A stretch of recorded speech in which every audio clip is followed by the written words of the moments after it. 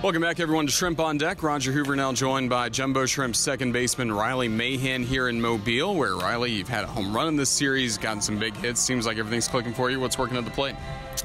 Just trying my best to make hard contact and, be more consistent about it. And the biggest thing is just when you get pitches in the zone, you can't miss them. And, I've chased out of the zone as of late a little bit, but just trying to hone in my strike zone and not miss good pitches.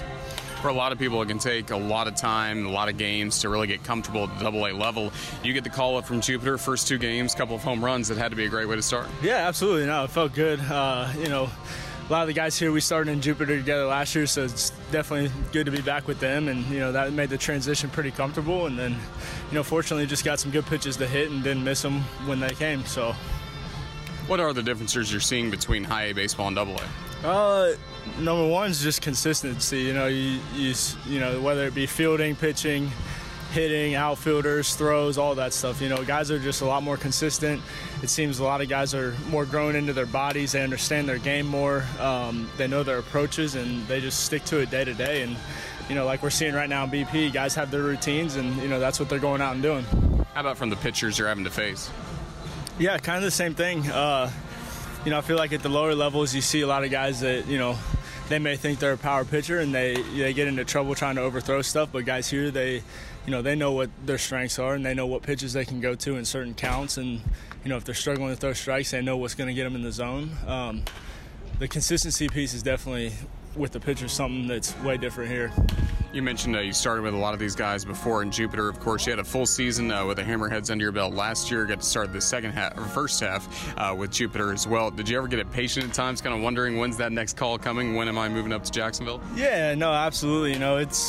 You're obviously happy for all your boys when they get moved up, but you want to be a part of it and you want to move with them. But coming off of hip surgery, I kind of figured I'd be back in Jupiter this year, and I was fortunate enough to have a great team there, and we had fun, and fortunately I got myself up here, and I'm having fun doing this.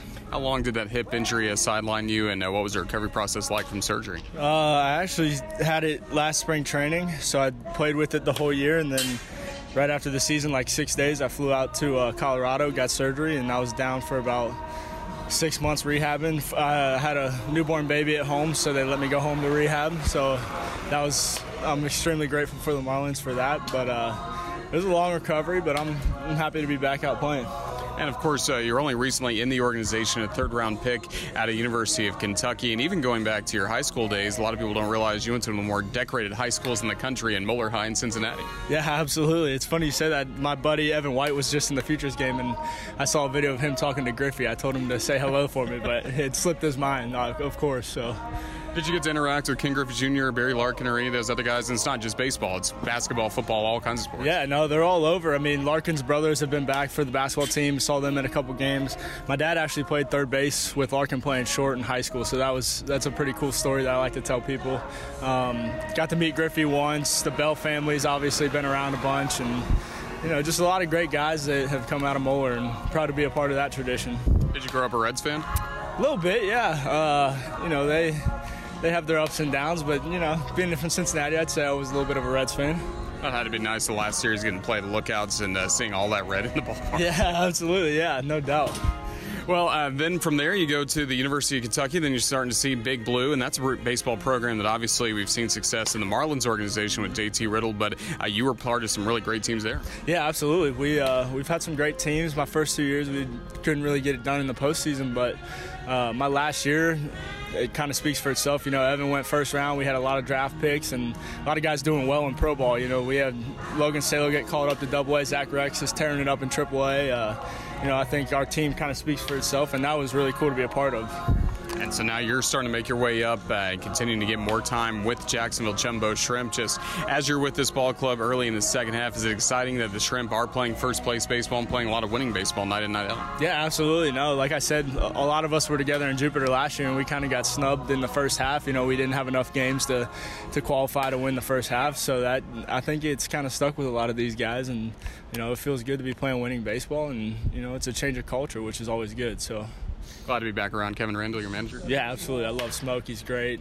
He gets it in all facets of the game, keeps it loose. He knows knows how to manage a game, and it's fun to see him get promoted. And obviously in Double-A, pitchers are hitting, so you really get to see him on the managed side.